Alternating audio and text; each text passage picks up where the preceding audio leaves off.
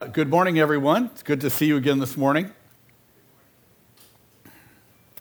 We are thawing out in Houston, our second hard freeze of the year. I think we rarely accomplish that.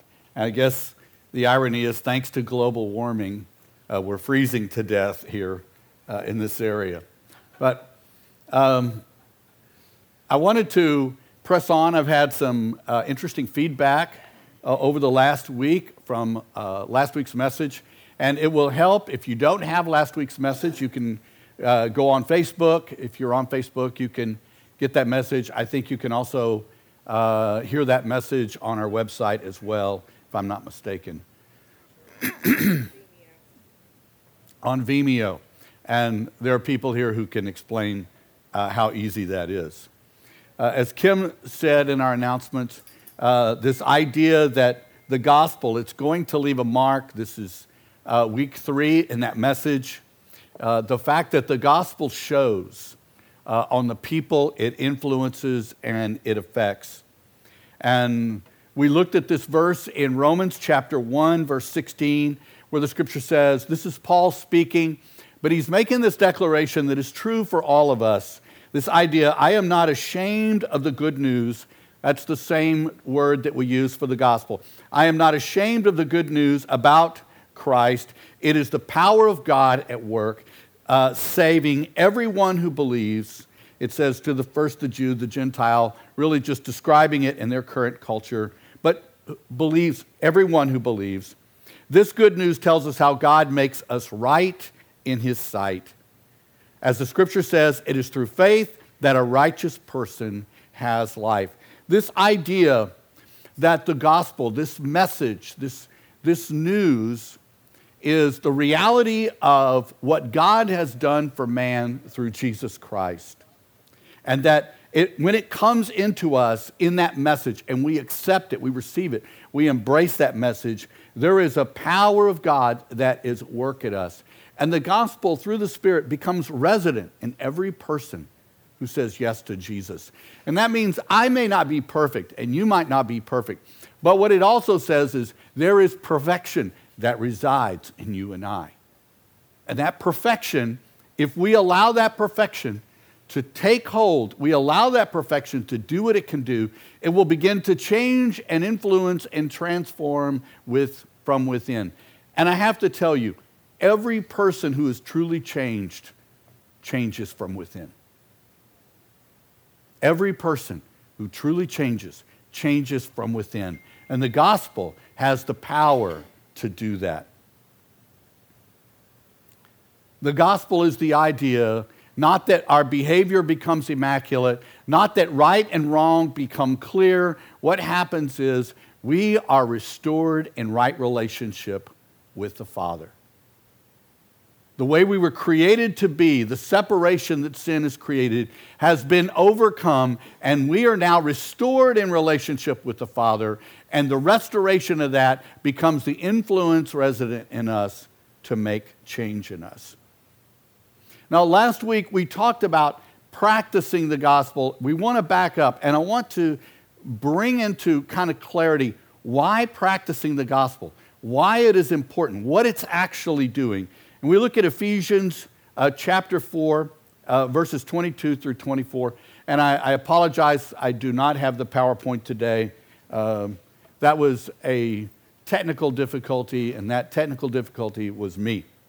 So in the scripture here, it says, in reference to your former manner of life. So before you accepted Christ, before the gospel came into you, all right? So when it's talking about that old way of life, it says you lay aside the old self. Scripture begins in these many places, begins to outline the gravity of what has happened, the huge aspect of that change. It calls it an old self. It distanced itself from that former way of living, that former way of being, that former identity. That person you said is outgoing, is temperamental, likes chick flicks, likes RoboCop. We create the persona that we are. We identify with our weaknesses and our strengths. I'm good at that. I'm not good at that. I was talking to my son-in-law a couple of weeks ago, who's very athletic, very, very capable in sports. And we were talking about ice skating, and he doesn't like ice skating. And as we talked about it, he said, I'm not very good at it. I said, well, you're very athletic. He said, I know. That's why it doesn't make any sense. But I've decided that anything sports-oriented I'm not very good at must be a stupid sport. And I think that's kind of the way we can operate, is we look at, okay, I'm not good at that, therefore it is now unimportant. So this idea that we have a persona, we kind of have an idea of who we think we are, and that becomes the old self. Now, the Scripture is going to challenge you. The Scripture challenges me. And it doesn't make you a fool. It challenges you and I. When it says things like, lay aside the old self, let me ask you, what are you going to lay aside? Have you considered it? You see, because the gospel brings into play something that man can do. Man has the power to consider himself. Humanity has the capability to consider themselves, to self-evaluate, to look at oneself. Now, the way we normally do that is we look at oneself, I look at myself in the context of my setting. So if all my friends have new trucks, my tension is, do I need a new truck to be normal? I mean, that's a real issue. I'm not making light of that issue. That is the way we operate out of our own current reality. It's what makes, I'm going to call it the Western or the American gospel, so troubling.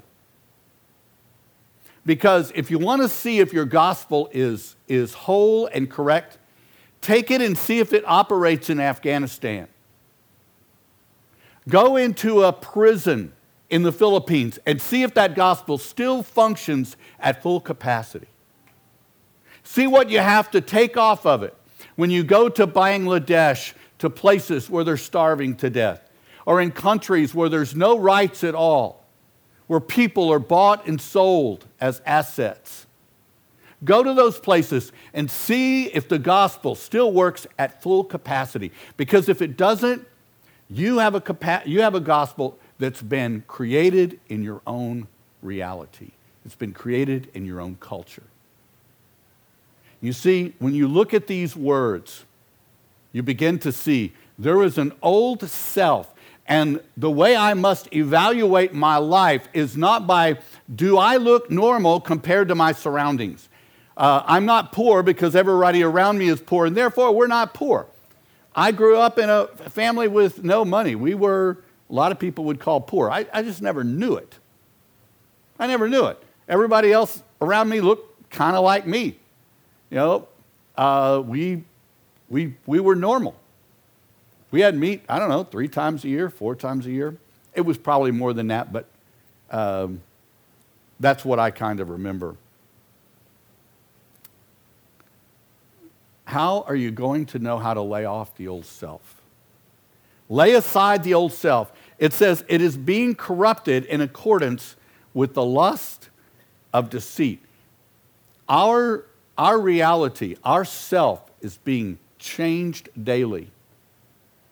It's being conformed to the likes and dislikes of this world. When you watch the news, you will develop opinions about people that you no longer like. Or it will confirm the idea that you really do like those people. You will change your mind about a country that said something ugly about the U.S. You will no longer see Turkey as, okay, it's just the meat at Thanksgiving, but they're a country that says ugly things about us. We will see the world through an evolving culture that is you and I. And what the Scripture says if you're a person that is willing to self-evaluate, is that that environment is a corrupting environment. And it corrupts. So you've got the old self that's being manipulated, controlled, and corrupted, is the Scripture's word, by the environment. And its challenge: understand what is happening, lay aside that old self, take that package, set it aside, and then begin to look at the person that the Scripture created to be the people of God. Begin to look at what they look like. Begin to look at that. Begin to see and understand, what does a person look like that is under the power and the influence of the gospel? What does it say about the gospel? What it says is, instead of corrupting, it heals. The gospel heals. The gospel renews. The gospel restores. The gospel transforms. These are the words that the Scripture says about what the gospel does with you and I from the inside. That's what it does. So the old self that's being corrupted, and it's comfortable. We know it. We understand it. Even the pieces we don't like, we understand. And sometimes we can glory in the brokenness of humanity. I used to do some work in the Fifth Ward, which was, at that time, it was the most violent part of Houston. And there's the projects there. And I saw these guys wearing T-shirts that lived there in the Fifth Ward. What their shirt said is, the Bloody Fifth. They wore those shirts with pride. We do that. That's what we do. You see, if it's where I'm from, it must be who I am. I'm Fifth Ward. I'm South Side. We say those things like it is a prize. The Scripture doesn't really say that person is terrible. The Scripture doesn't make any distinction at all. You could say River Oaks. You could say Hollywood. You could say anything you want to say. But what Jesus is calling you to say is kingdom of God. That is your orientation of home. You see, that is being renewed in the spirit of your mind. And it puts on the new self, which is in the likeness of God. That's what the Scripture says. And put on the renewed in the spirit of your mind, and put on the new self, which is in the likeness of God, and has been created in righteousness and holiness of the truth. That's what it calls. That's a pretty radical shift, isn't it? But that's one that we have to embrace. We have to understand. Old self, new self. When I went on a diet and I'm trying to get my blood pressure down, and this doctor in this book says, okay, here's the bottom line. I'm paraphrasing a book this thick. Stay away from animal proteins, go after green vegetable proteins, and eat them raw. You know, he's a guy that's strictly by the numbers guy. You know, you talk about cereal, he throws it out. Granola, he throws it out. Fruit juices, he throws them out. It's like, dude, green leaf raw vegetables. He's got like a one-track mind. But it lowered my blood pressure over 50 points. That's his mind. And so all of a sudden I find myself, looking at labels. I find myself, leaning toward raw things. I find myself looking at the environment differently, and I become changed. Do I eat meat? I do. But I am transformed in how I see me. I'm transformed in how I see the food I eat. You see, it says that renewal comes from here. It says, put on the new self. Take off the old self that's being corrupted. Put on the new self. I believe most of us as believers, we don't really even have a good concept for that. We're not sure exactly how that looks. But the gravity of that change, the gravity of the old and new, is repeated over and over again in the Scripture. In 2 Corinthians 5, in verse 17, it says, therefore, if anyone is in Christ, the new creation has come, the old has gone, the new is here. If you're in Christ, the new creation has come. It has come. It has arrived. It is now within you. The new creation is here. The old has gone. It has replaced the old. You hear that language? You hear how definitive that is? Do you hear how radical that is? How wonderful it is?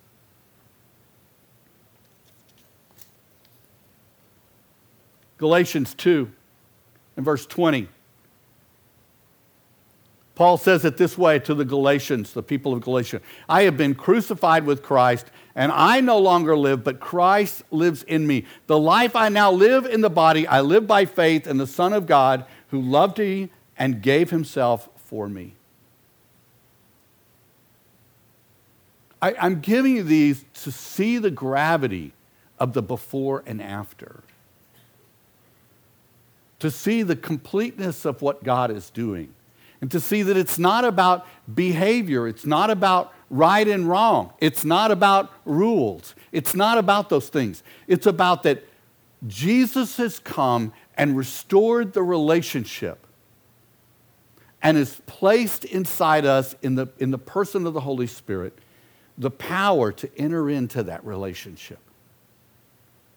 The power to be someone different. The power to be different.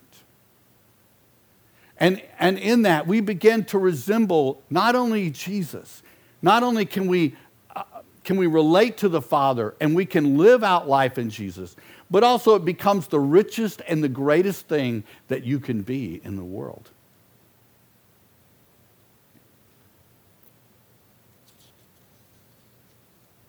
It's why when we read in Titus chapter 2 last week, starting with verse 11, and for the grace of God has appeared that offers salvation to all people.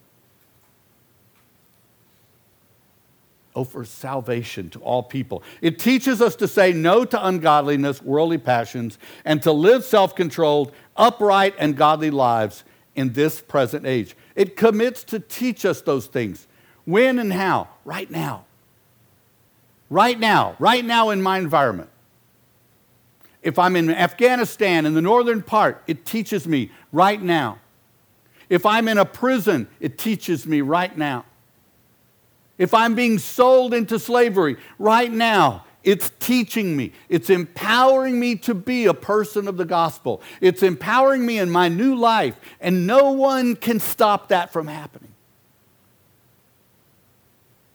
It's why you can go anywhere in the world and you can offer anybody in any circumstances the gospel, and you are offering them the most powerful, important thing that the world has.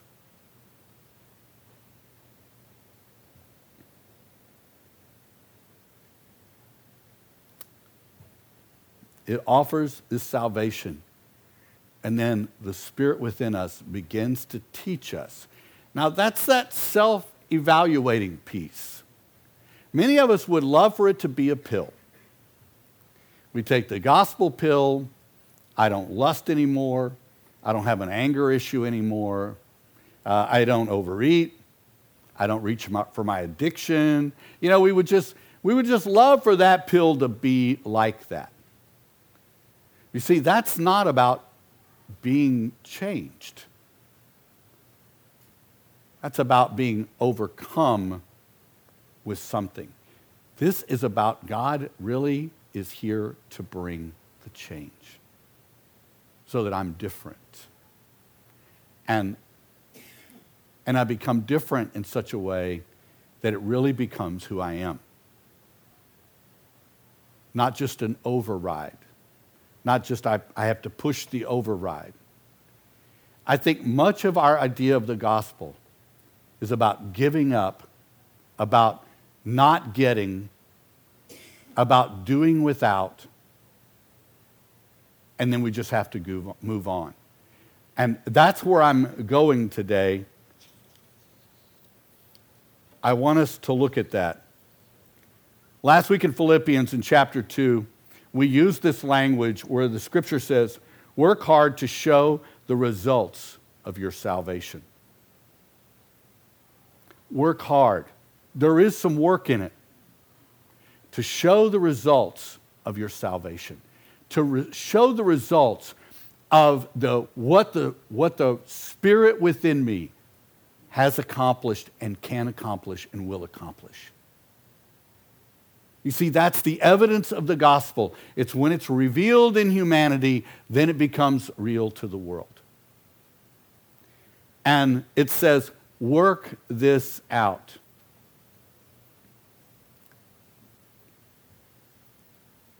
In 2 Timothy chapter 3, verse 15, Paul says this to Timothy, do your best to present yourself to God as one approved, a worker who does not need to be ashamed, who correctly handles the word of truth. Now, this idea of handling, most people read this as they can discern the word of truth. I can tell you, well, this is about only the Greeks and this. We can disseminate the word correctly. It's about handling the truth. It's about working with the truth. I rightly handle the truth. What does that mean? It means that I rightly embrace and work toward laying aside the old self, embracing the new self, becoming the new creation. It says, all things have passed away. Behold, all things have become new. It means that I will embrace those truths and I will watch what they can do in my life. When we read on with that, this idea, do everything, this was also in chapter 2 of Philippians, without complaining and arguing. Do everything without complaining and arguing, so that no one can criticize you. Live clean, innocent lives, shining like bright lights in the world that's full of crooked and perverse people.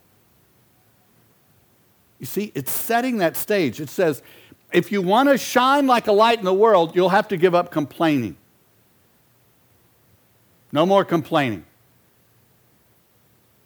Oh, no more arguing.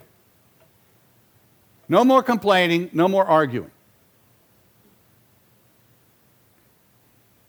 Years ago, I was talking to a guy who was not from the U.S., and he married a woman from the U.S., and he was talking about when they first started seeing one another, and she hurt herself somehow, and she said, ouch. He was not familiar with the word ouch. So he said, what is ouch? What does that word mean? She said, well, I don't know. You say it when it hurts. Why? You just do. Ouch. It's a go-to word when you get hurt. He said, but why? Because you do. He said, is that a word Jesus would use? She said, I don't know. He said, I don't think I like that word. I remember thinking at the time, I thought, man, you're a little bit hung up on ouch, you know. You need to let that go.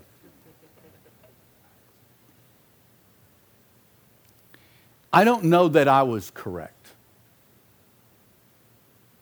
I don't know that I'm willing to say he was wrong.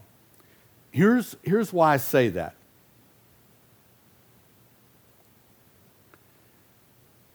It's because what do I practice in my responses to my condition, my pain, my situation? This is really not about ouch, folks. It's not about ouch is a sin. This is about in our lives. I think if we want to say, I want to work hard to show the results of my salvation.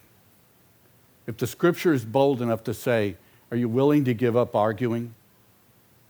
When I was at McDonald's the other day to get a cup of coffee, and the worker, instead of helping me, is arguing with somebody else something about their phone screen. And it became this big, ghetto debate back there. And I thought, I don't want to see this. This is not hospitality. And I thought, how often am I like that? How often am I at a table and I am talking to someone and I'm complaining about something else and people can overhear that? So if people overhear my dialogue at my table, at my restaurant, will they find the gospel? Will they? Or will they hear my pet peeves? Will they hear the fallenness of my day? Will they hear the idiots that I encountered in that moment? What will they hear about my service is poor, that the coffee is cold? What are they going to hear at my table?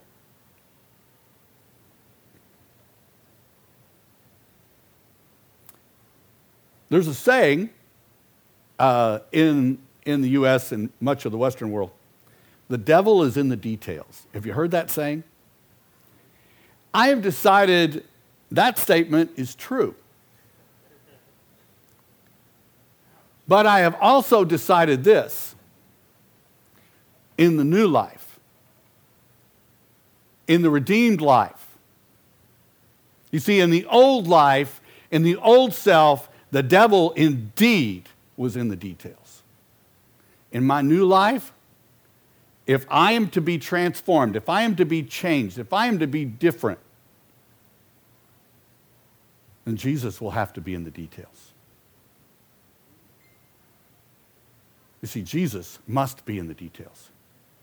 And that means I must concern myself with the details. That means where I have been willing to give up the minutia of my life, I've been willing to let the small stuff slide. I can use this word here, I can use that word there. I can talk about them under my breath. I can just think bad things about you. I can do those things. Why? Because they haven't really hindered my appearance of the gospel, have they? And I think Jesus would say, they have absolutely hindered the appearance of the gospel in you. It's because the appearance of the gospel comes from inside. Do you really think that you can manipulate the look of the gospel on you? Do you really think that Jesus, his appearance, his glory, his aura can be manipulated by you and I? Really? Have we proven that to be true? Does the world look at us and immediately think, wow, there is a greater power than a human being right there? Something cool is about, I just like being around that person. Or do we come across painfully average?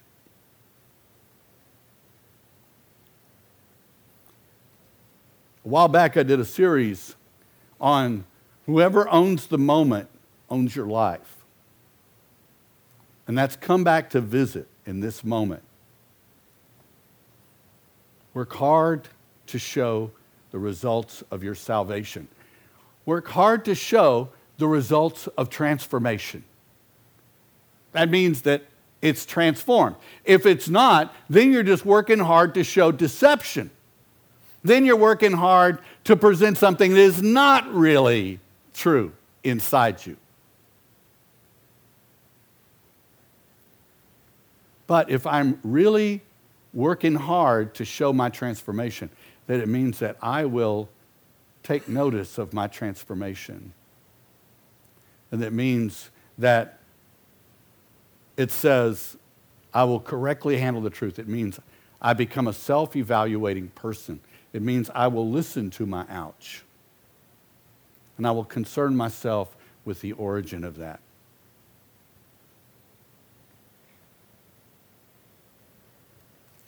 when I used to worry the words, do everything without complaining and arguing, I just have this checklist. Okay, it's like this. Somebody says, well, you have really bad diabetes, so take sugar off your list. Okay, so no more watermelon, no more chocolate pie, no more this and that. And then you begin to realize how everything has sugar in it. And then somebody else says, well, salt's bad for your heart, Bill, so you got to cut out salt. And you realize everything has salt in it. So I can't have anything with salt, can't have any sugar. Even celery has salt. Okay, I'm going to sit around and eat carrot sticks and be a rabbit and, live a miserable rest of my life. That's the way I used to package that in my head. I think we as Christians can do the same thing. Okay, I can't, talk about people. I can't argue. I can't be sarcastic. I can't this. I can't that. I have to be on my best behavior all the time. It's like there's not enough do's to overcome the don'ts. There's not enough balance in that. I'm not getting enough back, it felt like, for me to say, okay, I'm never going to complain again. I think, well, that's probably not going to happen. But what if I made that a point? I'm going to make it an issue of the gospel. I'm going to look for the transformation. I'm going to concern myself with the details because Jesus is in the details. Jesus must be in the details of my life, because if he isn't, then the devil is still in the details. And all I'm doing is I'm praying and I'm coming to God at every one of my crises. I'm just trying to keep the train on the track somewhere. I don't know where it's going. I'm just doing good to keep it on the track. But what if I make it my point that Jesus is in the details of my life? I was having this conversation with someone this week, and it was a bit of a challenging moment because it was bringing this up when this person was having a challenging moment. And I just thought, hey, what if complaining is not our best option right here? Well, this person really felt entitled to complain. And I think we feel a lot of entitlement in our life. When people are jerks, we feel some entitlement to respond appropriately to that. That's something is right about that. But Jesus would say, that's in the old self, that's right. In the new self, you're going to be like a fish out of water. You're not going to know how to do it. So as I brought this up, this person makes this comment. So, is it wrong to be me? Is it wrong to be honest about how I feel? Can I not say how I feel? Can I not feel? Can I not be honest? Do I have to just shut everything in? What about if I really am hurt? What about if I really am this? When do I get to be me? Or just being a Christian, I can't be me?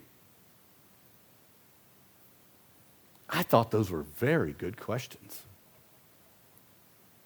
I thought they're very good questions. I believe those are the right questions. Now, even if they're said in frustration, and even if the person wasn't really asking the question for an answer, but they were asking the question to demonstrate how unrealistic and how unreasonable that request is, I want you to know it's not my request. It's what the Scripture calls.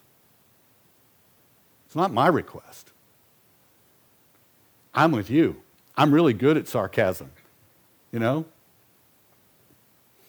But I've noticed as the Lord has worked on me in this thing, I have begun to put Jesus in the details of my life, the smallest of details. The other night, Melinda and I were at this restaurant, and if you ask Melinda, she'll tell you I have a pet peeve.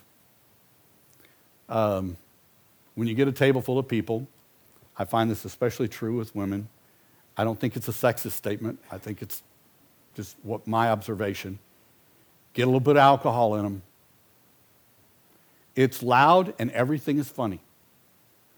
They will laugh at everything. And they don't just, it's not a ha-ha. I mean, it's like 30 seconds of out loud, crazy laughter. I hate it. It's annoying to me. They got 7 people, and you can't hear anything in this room that's got 90 people in it but those 7. And they have no idea how obnoxious they are. And Melinda graciously sits there while I wax eloquent about this injustice at my meal. Is that true? That's true. What are you going to do? Well, we can leave. We'll have ours to go. I'm sorry, we'll have ours to go. I know you can't hear me. Or, is there another way? Here's my conviction from what the Scripture says. In those moments, in the moment where I'm angry, the moment where I'm frustrated, the moment where I feel left out, shortchanged, cheated, misunderstood, judged, where I'm angry, in those moments, does God have another option? You see, is there another option in lust? Is there another option in greed? Is there another option in judgment? Is there any option that God offers? Or is it just, I can't complain and I just have to sit here? I just have to sit here and watch this happen, and it's about I can't do, and like God has nothing for me. And I think that's been the deception. You see, the truth is, there's always something that God has to replace what Satan has to give you a response. There's always a response God has. In injustice, God has a response. In frustration, God has a response. In loud cackling of people, God has a response. He has a response. Not only does he have one, it's the right one. It's a good one. And it doesn't have to judge them. And it doesn't have to make me arrogant. So you see, the point is, it's not about how I feel in that moment and feeling like I must be vocal in that. What it says is, it is an opportunity, and I have to learn that there are options. There are always options. To feel that I have no option except to be sarcastic or ugly, to feel I have no option is to be deceived. I have an option, and it begins as an option in my heart and mind. The other night when we were there and the Lord was speaking to me, and the Lord said, listen to them. And I did. I eavesdropped on the people over there. It was equal male and female, by the way. You know, I liked the comments they were making. And I began in my soul, this is true. This is true. You want to hear a miracle? I'll tell you a miracle right now. I began to kind of celebrate their laughter and their kidding around together. I began to hear it differently. And I was enjoying the noise. I was. God is my witness. I was enjoying it. I told, they got up and left. I told Melinda, I really enjoyed them. She kind of looked at me. You see, that's what the gospel offers you and I. And it's something genuine. We look at the gospel as stuffing the old and not embracing the new. The dilemma is we must embrace the new or we don't change. When we embrace the new, that's what the world sees. And that's different. So I would tell you, look at the details of your life. Look at the details of your thoughts. Look at the details of your actions, no matter how small. And to think that you can just make a comment. Oh, nice move. Whatever. I mean, these things, even if you're in your car and they can't hear them, trust me, it is corrupting you. It's not free. We think those are just free. And it's not about you're going to go to hell or God hates you or there's judgment. It means that you don't move into the glory of it. It means that you don't get the benefit. And so we allow these licenses of the old self. We continue to license. We give ourselves, in aviation we call them waivers. But the truth is, all they do is they keep us small and stunted, living in the old self, living in frustration, living in the limitations of the old self. But what God is saying is, I always have a response in everything you're in, whatever you're enduring, whatever is happening, whatever you're feeling. Are you feeling left out? Are you feeling hurt? Are you feeling lonely? Are you feeling targeted? Are you feeling isolated? I have a response. They are not your enemy. Come to me. I have a response.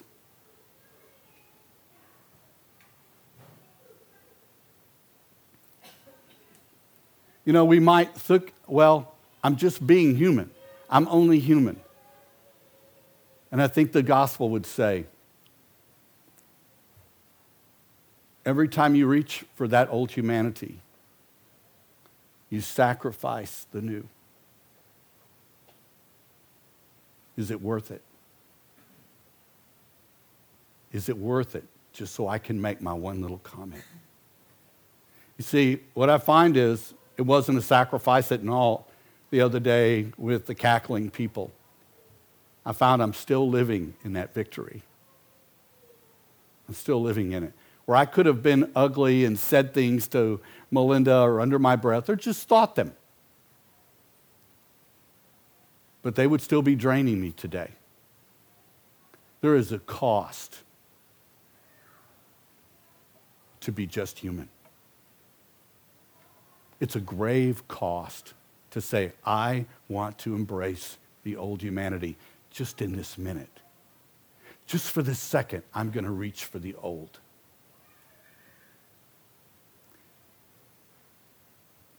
If I'm really hurt, instead of thinking that me voicing my pain is going to be my greatest healing,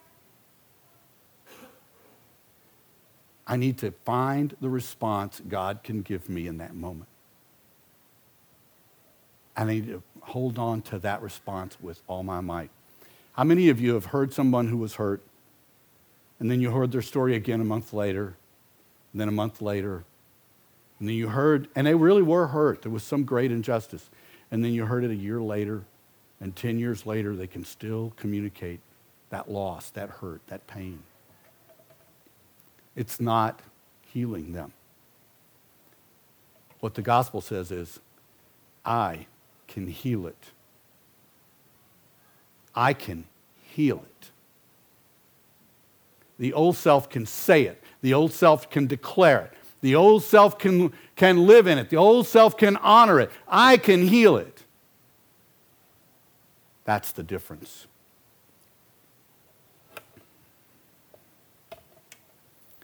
Who is in the details of your life? In the moments, in the seconds, in the small. Because the battle is won and lost 1,000 times a day in our mental responses, our heart responses. It's lost or won 1,000 times a day. But you see, if I'm recognizing the battle is in the details, and I'm not willing to surrender any of my details anymore. I'm not willing to surrender one. I don't want to surrender one. I don't want to give up so I can say, stupid, whatever, just so I can call somebody a name, even if it's under my breath. I don't want to surrender one anymore. Not one. And maybe I will argue before the end of my life. Maybe I'll argue with you. But I will not give it up lightly. My intention is to not argue. I have no idea how that looks. I have no idea. I can't even picture how that works in a human life. Can't picture it. I don't have to picture it. I just have to do the next one. I just have to do one. The next argument comes up, I have to deal with that. And I will reach to Jesus and say, okay, what's our response? What do you normally do here? And if I can do that again and again and again, I'll get to the end of my life. And somewhere along the way, maybe arguing will become foreign to me. Just like not arguing is foreign right now. And that is what we call transformed. Who is in your details? Are your details defining you? If you would stand. I guess I'm saying, how are your details defining you? Because you're absolutely being defined by the details.